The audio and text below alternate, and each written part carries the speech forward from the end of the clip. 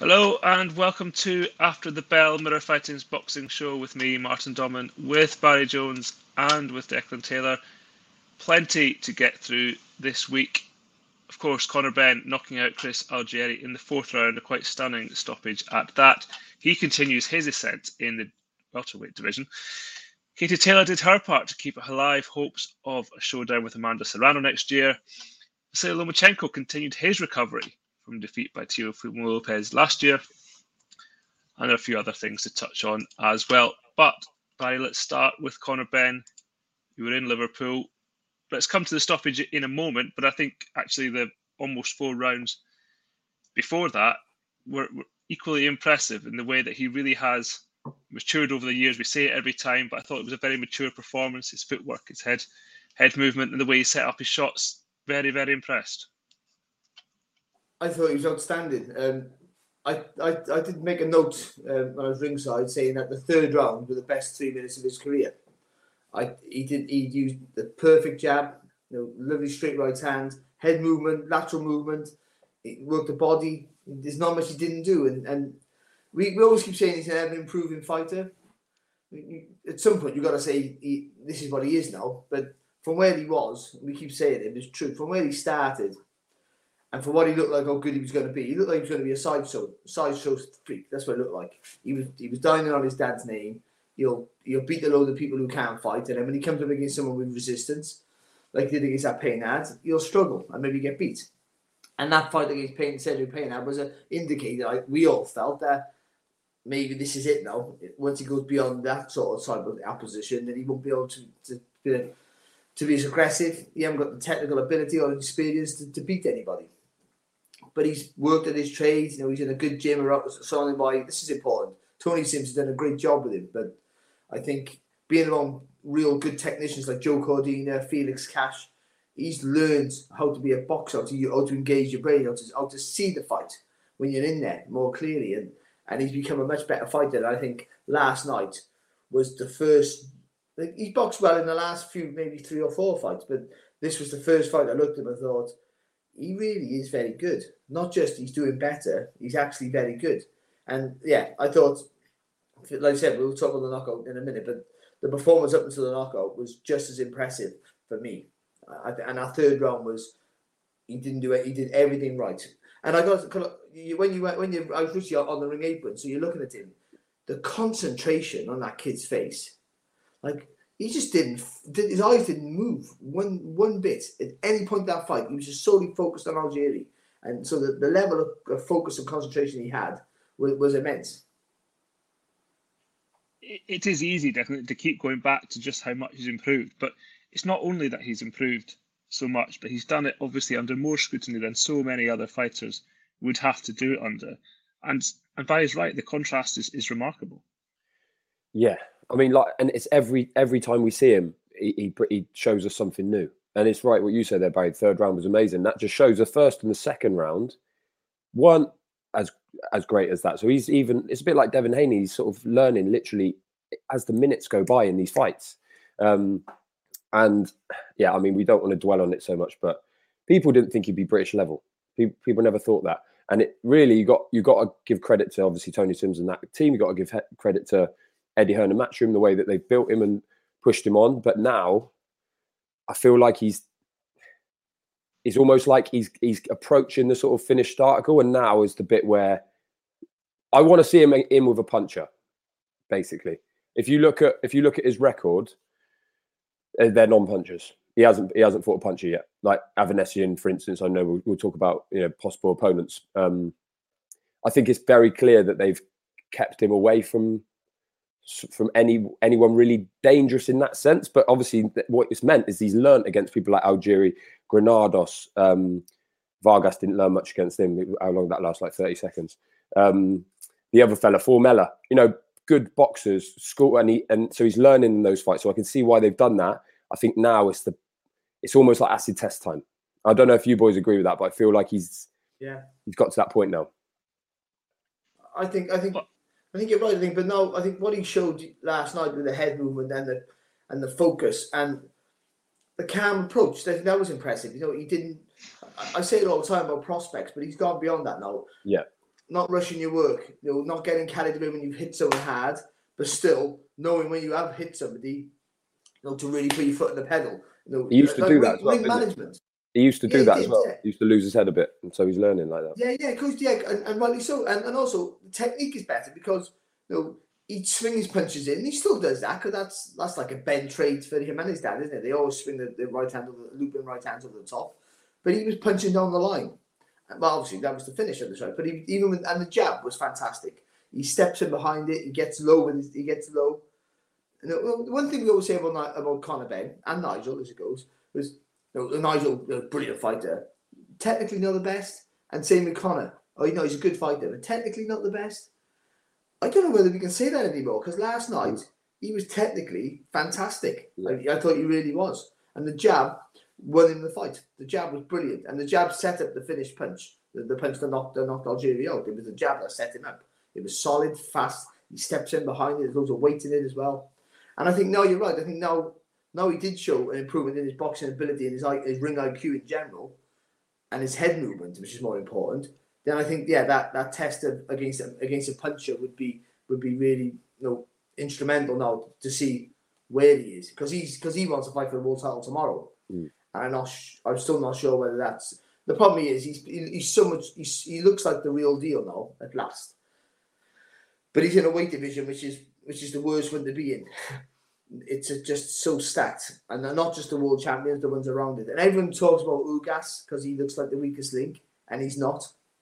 That's a trickier fight than it might not be a harder fight. He's not Crawford's the best, and Spencer's the second best, and everyone would agree with that. But Ugas is a nightmare to fight, it really is. Yeah, I think that progression through these 20 fights. What did he have? 20 bouts or something as an amateur in Australia when he turned up.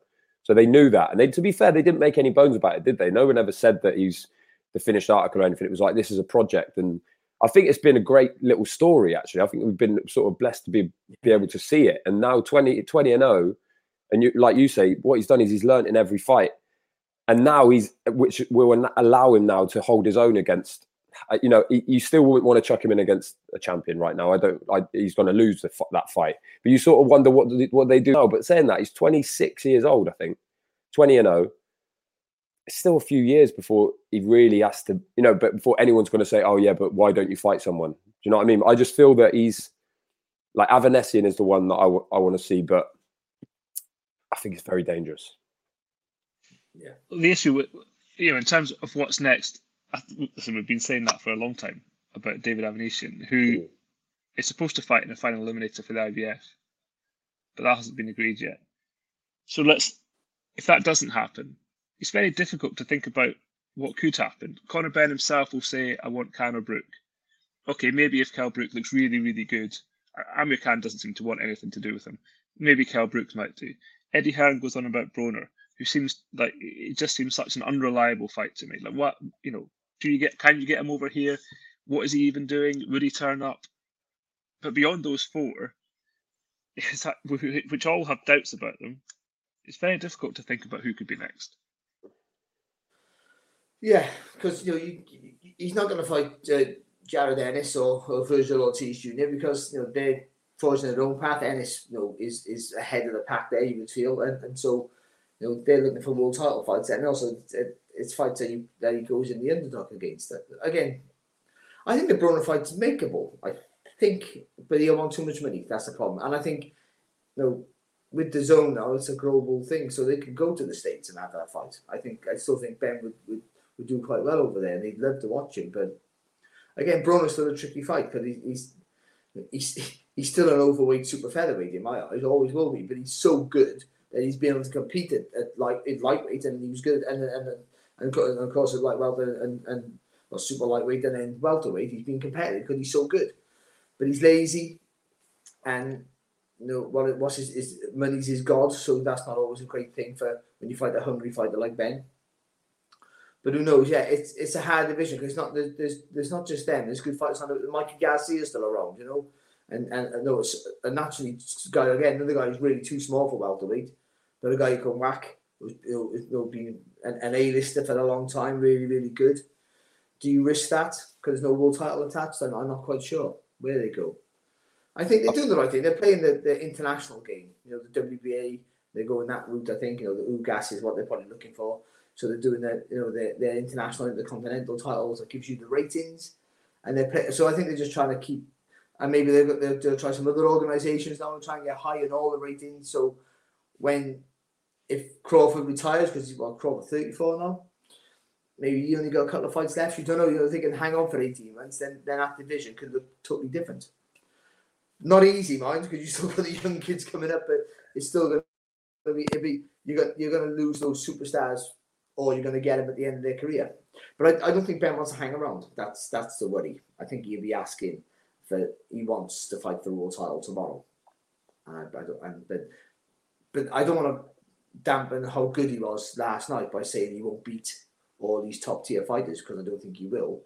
But last night he was absolutely fantastic. Honest God, he was just brilliant from start to finish.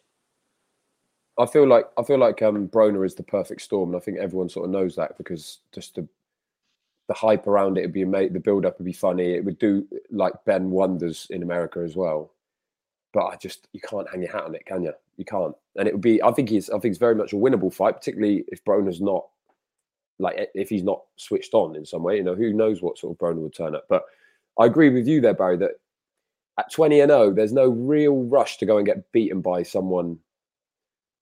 There's no real rush to go for someone like Mikey Garcia, for instance. Because I don't know about you, but if I think about that fight, right now I don't see Ben winning. And I don't know if it's because I'm still thinking of the old Ben from 3 or 4 years ago, and whether I've lined it up. But I still feel like he's just a little bit away from that sort of opponent. But this is the thing, is that he doesn't think that, does he? He's ready to go. He'll fight anyone. And you've got to love his attitude. It's an absolute.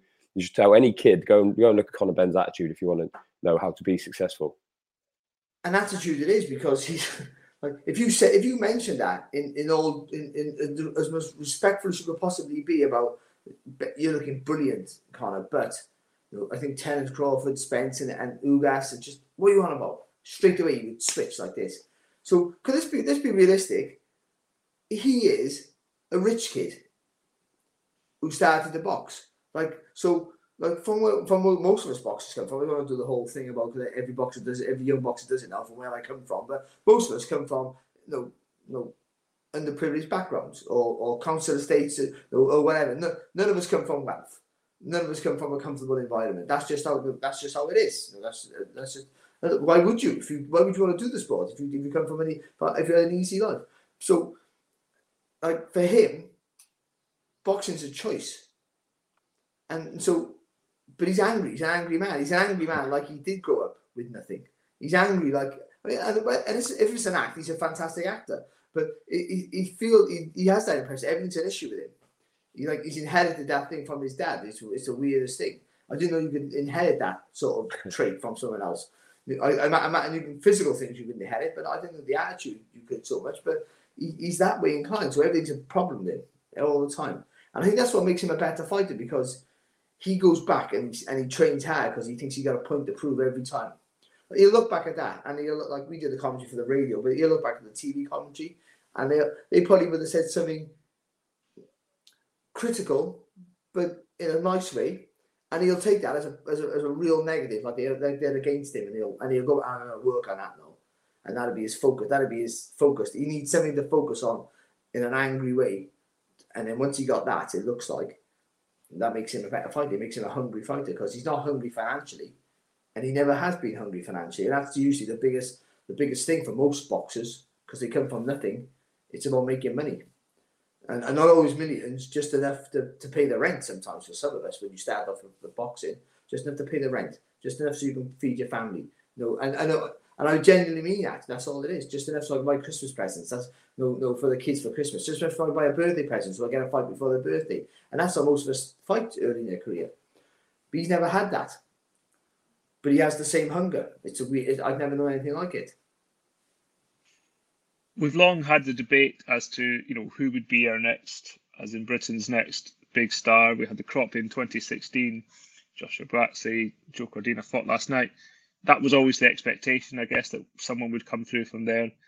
Conor Benn was, started a year earlier in the pros than they did, but he's really the only, or he is definitely, surely, the next big star, as long as things go well. He's next up, 100%. You can just tell by the look of him, his name, the way he knocks people out. It's perfect for the wider sporting public, let alone boxing fans. He's the one. I think they all know that, and that's why they don't want to risk getting him beat. And it's not like he's boxing nobodies, but they're carefully picking the opponents so that he's learning in every fight, so that by the time he is 28, 29, 30 years old, he is as good as he could possibly be. But for me, if you look across the whole of British boxing, apart from Anthony Joshua and Fury, maybe he's the star. He's the standout star. He's the X Factor guy. Chris Algieri. I mean, he wasn't the best version, perhaps, of Chris Algieri, but only Errol Spence has stopped him in a sort of similar manner.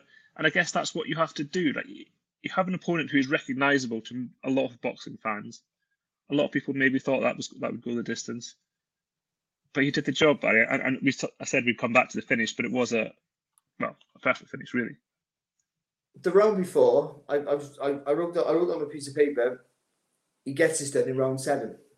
That's what it looked like. It looked like he was gonna wear him down, because it wasn't a relentless pace, but he was very smart with his work, Ben, and he didn't allow Algieri. I mean, except for the first 2 rounds when he landed with a couple of shots, it was getting harder for Algieri every round, and so early. So I thought by round 7, I think he wears him down and he stops him on the ropes with a barrage of shots, and the referee steps in. That was my whole feel of how it was going to end. But the way he set up, he threw that jab again. He went low. He did the head nice and low, so he had to jab up, and it was a really fast jab right in the middle of the track. It squared up Algieri, and then the right hand, he just turned lovely with it, and it went right through the target, and it was a great shot. But the jab that was brilliant all night, set up the beautiful right hand, and he went face first. Like he off the ropes, went forward, and we knew he was dead. Like he was right by me actually, and it was just like, whoa. That's a finish. So we've gone about how exciting his dad was. And we're always going to compare him with his dad, unfortunately. That's for him now.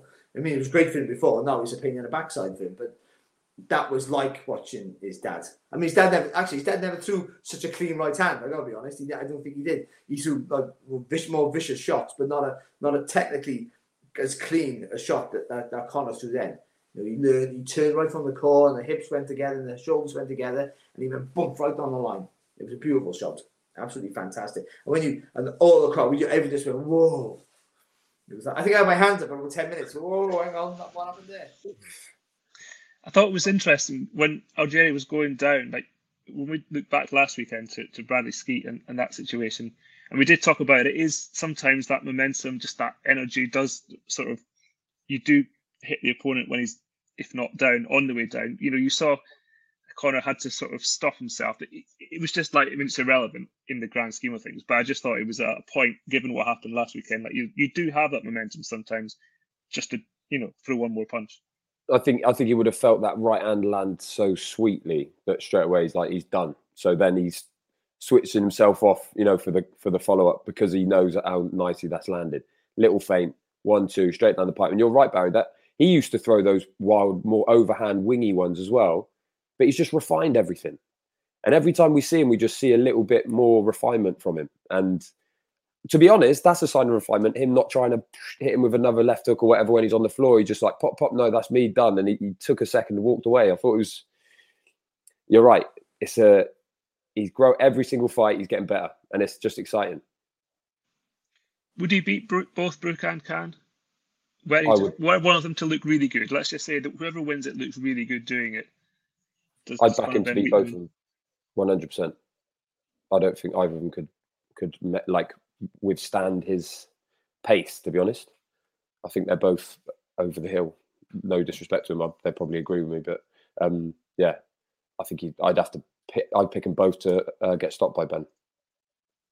I think, ironically, though I favour Brook to beat Khan, I think he'd have an easier night with Khan than Brook. To be honest, I think the speed. I mean, this because the speed of Khan would trouble it for a while. The hand speed and the foot speed, but then he won't gas Khan because Ben would be relentlessly on him, constantly on him. And in the end, he'd catch him. And I think with Brook, I don't think he's never had that engine to fight from bell to bell.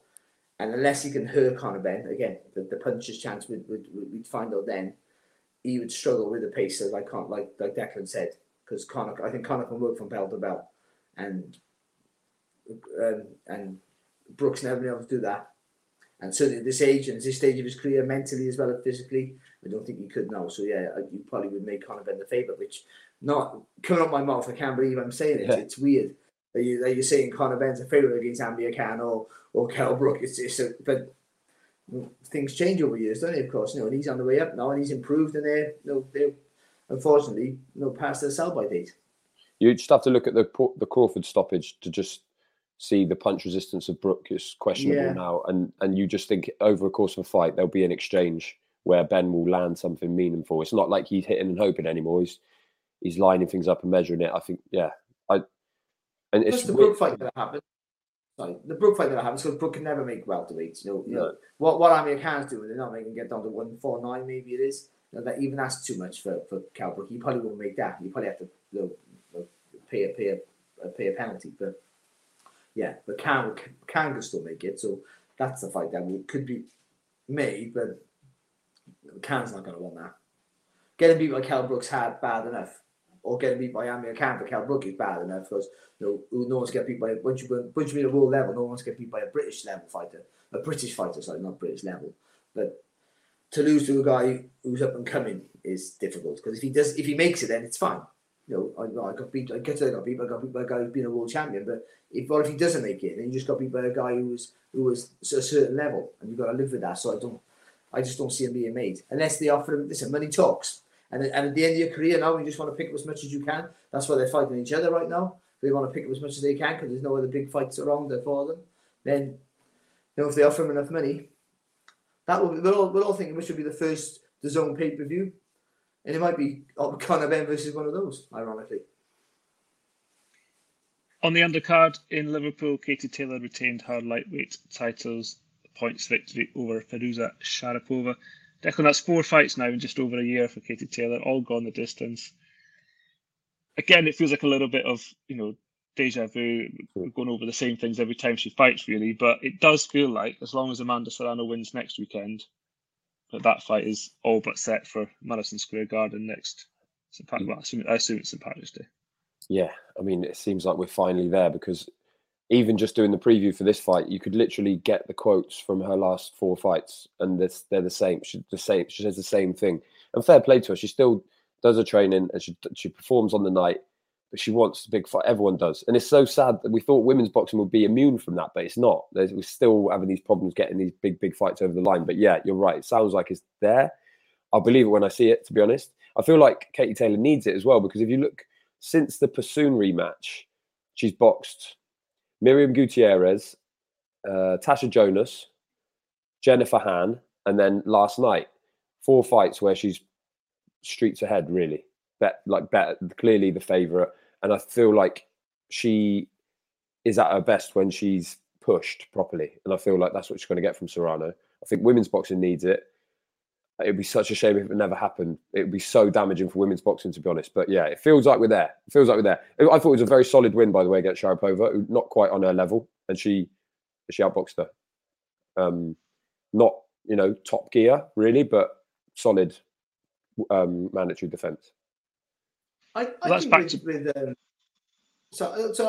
think with Katie Taylor, she's because she can't punch. This is my territory now. Who's no better than me? That when you have the power, you very rarely win comfortable because you can beat people up. So even though you go, unless you're streets ahead, then you just totally outbox them. So I think Sharapova was quite good, actually, technically quite good. So the early 4 rounds, it was difficult for Taylor because Sharapova was sort of boxing the same as she was, in and out with her feet, trying to pick the counter. So when Taylor rushed to the combinations, she bounced back and Sharapova threw a couple of shots and caught Taylor. The impressive thing about Katie Taylor, she never, even though her face looks like it's a constant panic, she actually never panics. So when those rounds are tight, she doesn't worry. She's just doing enough to win them, or they're close. So she lost a round or 2. She doesn't care. She just keeps at the same task, same pace, and waits for her opponent to panic. And that's what happened. After 4 rounds, it was quite close. And then Sharapova started to panic and thought she had to push forward and be more aggressive. And as soon as she went forward and be more aggressive, you tend to think that's what you should do, but it's not, because Katie Taylor, that's what she wants you to do, because then she can use her in and out feet to make you miss, make you pay. And even though she got to take a couple of shots because she hasn't got that raw power, you get into your rhythm then, and then you feel more comfortable because you're moving all the time, and you like to be, when you're a reactive fighter, you want the guy or the woman to push the pace and to put it on you, so you can use your footwork to get out of the way and use your fast hands to counter, and that's what happened. So then, even though it was a competitive fight, she won pretty much all the rounds except for maybe losing a round or two in the first 4 rounds. She probably won the rest of the rounds after that. Even though Sharapova was constantly competitive, it was still Taylor winning the rounds. And that's her strength. The fact that she keeps a cool head under any sort of, however close the fight is, she always keeps a cool head. And unless it's a pursuit who's just an absolute monster that keeps piling forward, then, yeah, she'll just play, what did I say yesterday? Like emotional roulette. And let you worry first before, I'm not going to worry, it's a close fight, but I'll let you worry first. As soon as you worry, you make the first mistake, and then I'll capitalise on that. And I think that's what she does so well.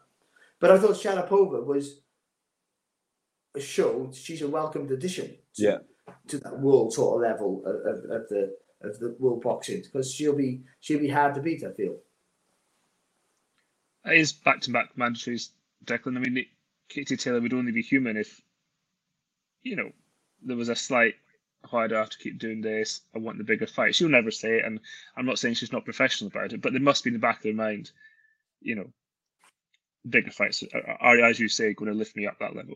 Yeah, I think she knows that as well, and I think there's only so much she can do, isn't there? And I feel obviously the bigger, better opponents want more money, and where's the money? Someone's got to stump up the money. It's as simple as that. With DAZN, when they were doing it in America, like when she was boxing on the East Coast quite a lot, it seemed to be a bit more kind of manageable for him. But I don't know whether now it's not the case, and she's still expensive, and her opponent maybe they can't spend too much. But I guess get the managers out of the way, and then you're not going to get anything. You're not going to have to relinquish anything. But yeah, solid. We move on, and we pray and hope that the Serrano fight actually happens next. Did Serrano against former Katie Taylor opponent Miriam Gutierrez next weekend. We'll just let Barry sort out his technical issues there. Moving. You know what? I drove home last night, so I didn't get home till like 3:30. I picked my iPad up. Sub-story again. Yeah, sorry, I apologise. Let's move on to Vasily Lomachenko, Declan. Second fight back since Teofimo Lopez's defeat by Teofimo Lopez last year. A points win over Richard Commey. He wanted it to be stopped in the 7th round. A really remarkable sort of exchange. He dropped Commey with a very good hook, and then the fight resumed. Commey was, wobbly. Lomachenko kind of stops, points at the corner, saying, "Throw the towel in." Corner, don't throw the towel in. Fight continues, and then goes to 12 rounds. Yeah, I don't really know how to feel about that, because you want to be like, no, you should be jumping on him, but it's like he's a genius. Like no one can tell him anything what they want to, like what he should do at that point. The knockdown was one, and they're saying, do you want to stop the fight? And then Commey's like wobbling, like his legs are sort of totally gone, and he's sort of backing into, literally, if he just landed a jab, the referee would have had to step in, but he didn't. He obviously didn't care too much about having to stop him.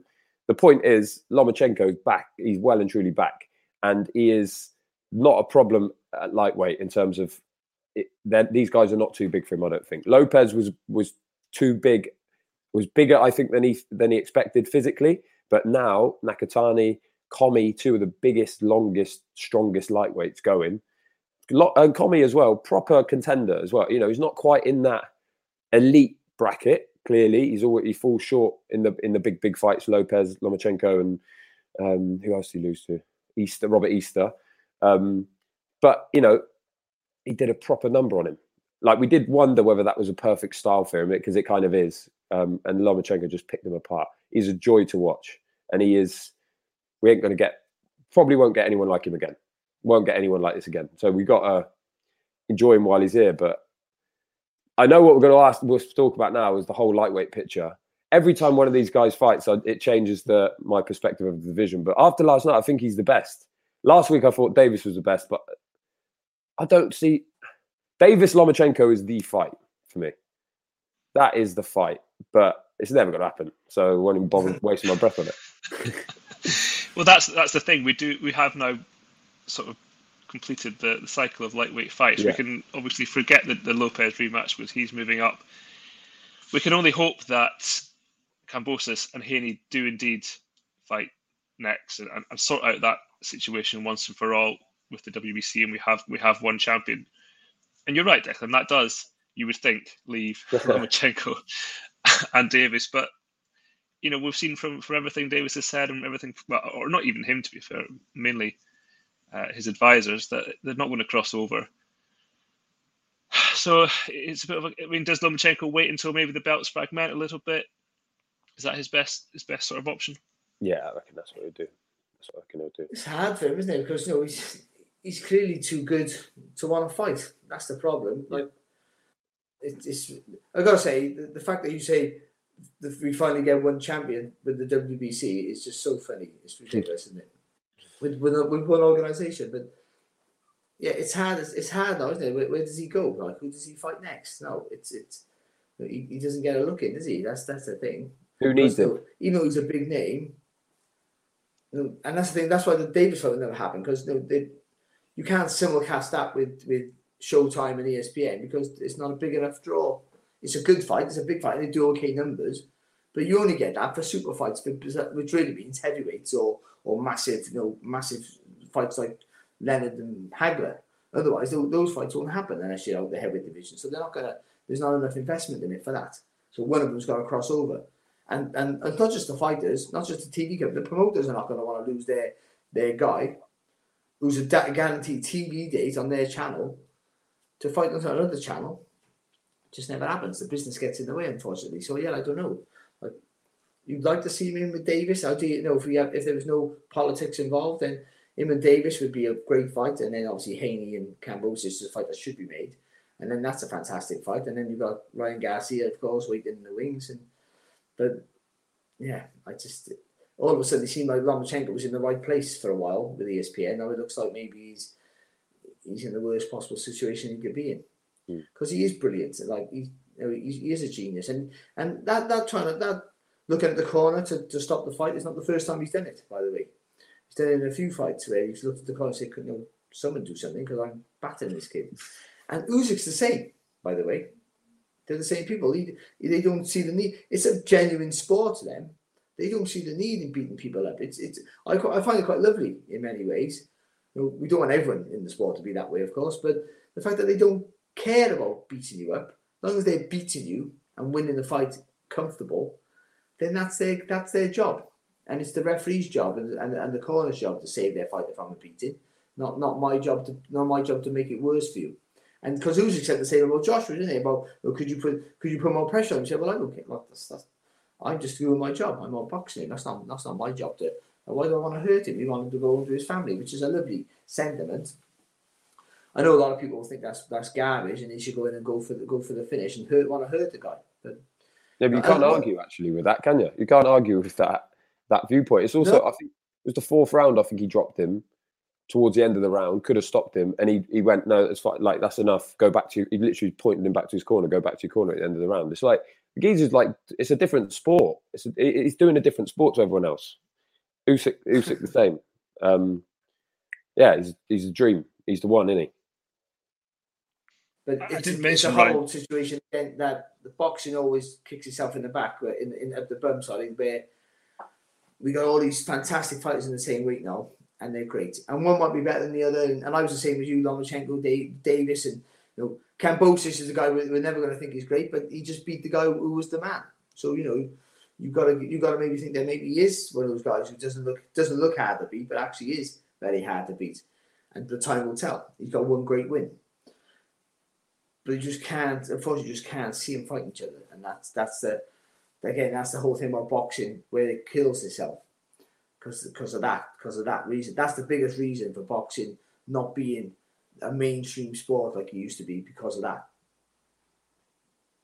I didn't mention Ryan Garcia. You mentioned him there, Barry, but he's, given the long delay we've now had his time out of the ring, probably a couple of steps behind, but next year again does promise to be at least another good year in that division. Yeah, I think so. Again, I think Ryan Garcia is another guy who does a lot of things wrong, but he has that raw power. And because he's so marketable, because he's like is it Instagram or YouTube? He does whatever he does. I'm too old to know about all that, of course, but he's so influential and has so many followers on there that he's a sellable fighter, whoever it is. He looks good and he hits hard. So, you can make fights with him quite easily, you would feel. And it'll only be one good win, decent win, and he's back in the mix. It won't be a 1 or 2 build-up fights. It'll be one win. He'll blast someone out, and then he'll be calling for whoever he wants to call for this week. That's the thing. But them three, Kambosos, Haney, and Garcia, though with different promoters, they're in the same TV network and that. So those fights, there's no reason at all why those fights can't be made. The Zone should be putting massive pressure on Matchroom and on Golden Boy to make those fights. Like huge pressure. Sort of telling them, do it or go somewhere else, I think. Why don't TV companies do that, actually? That's a real big point. Well, because they're paying all the money. Without them, the promoters don't earn a penny. Without them, they're selling the Football Echo outside Arsenal or whatever. There's no Football Echo anymore, is there? But they're selling. That's the promoters are not working anymore. They're doing something else. So TV companies should force them. They're controlling TV companies. It's bizarre. I don't understand how it works. The TV companies they should be saying to them, listen, make that fight, or we'll show UFC, or we're going to show bare knuckle boxing instead. Or we'll show anything else except your sport if you don't make the fights that the public want to see. If we can make them, if they're on different TV companies, then it's more difficult. I understand that. But if you've got them on the same platform, how do you not make those fights? That's just poor. And same with the fighters. If they're asking for too much money, you've got to go, listen, mate, if you don't take this money, then there's your contract, go, goodbye. I'm not saying I want to fight as much as they possibly can, of course. But if they're asking for 10 million when the fight's only worth 3, then you got to go, mate, it's like, you do that, you don't want to fight, do you? I don't see all the fights are not made. I think at some point, people who the paymasters, which are the TV companies, have to step up for our sport. They do, because promoters are not going to do it. They want to make the fights that are beneficial to them. Hence, rematch clauses. That's a promoter safety net more than the boxers, to be honest. And so you have to make the TV companies have to force the fights. And why not? The TV companies should get their own promoter's license. That's what they should do. And they should promote themselves. Why not, indeed? Barry Jones, full of ideas. Yeah, he's onto something there. It sounds like that's genius. Well, you can't argue. You can't argue. Just a quick word on Sonny Edwards. He retained his flyweight title by beating Jason Mallet in Dubai yesterday. But that is all for this week. I know Barry Jones is very, very excited about next weekend. One of his favourite things in the world, a heavyweight rematch. Derek Chisora and Joseph Parker meet again in Manchester. But we will be back then to look back at that. Thank you for tuning in this week. Until next week, do take care.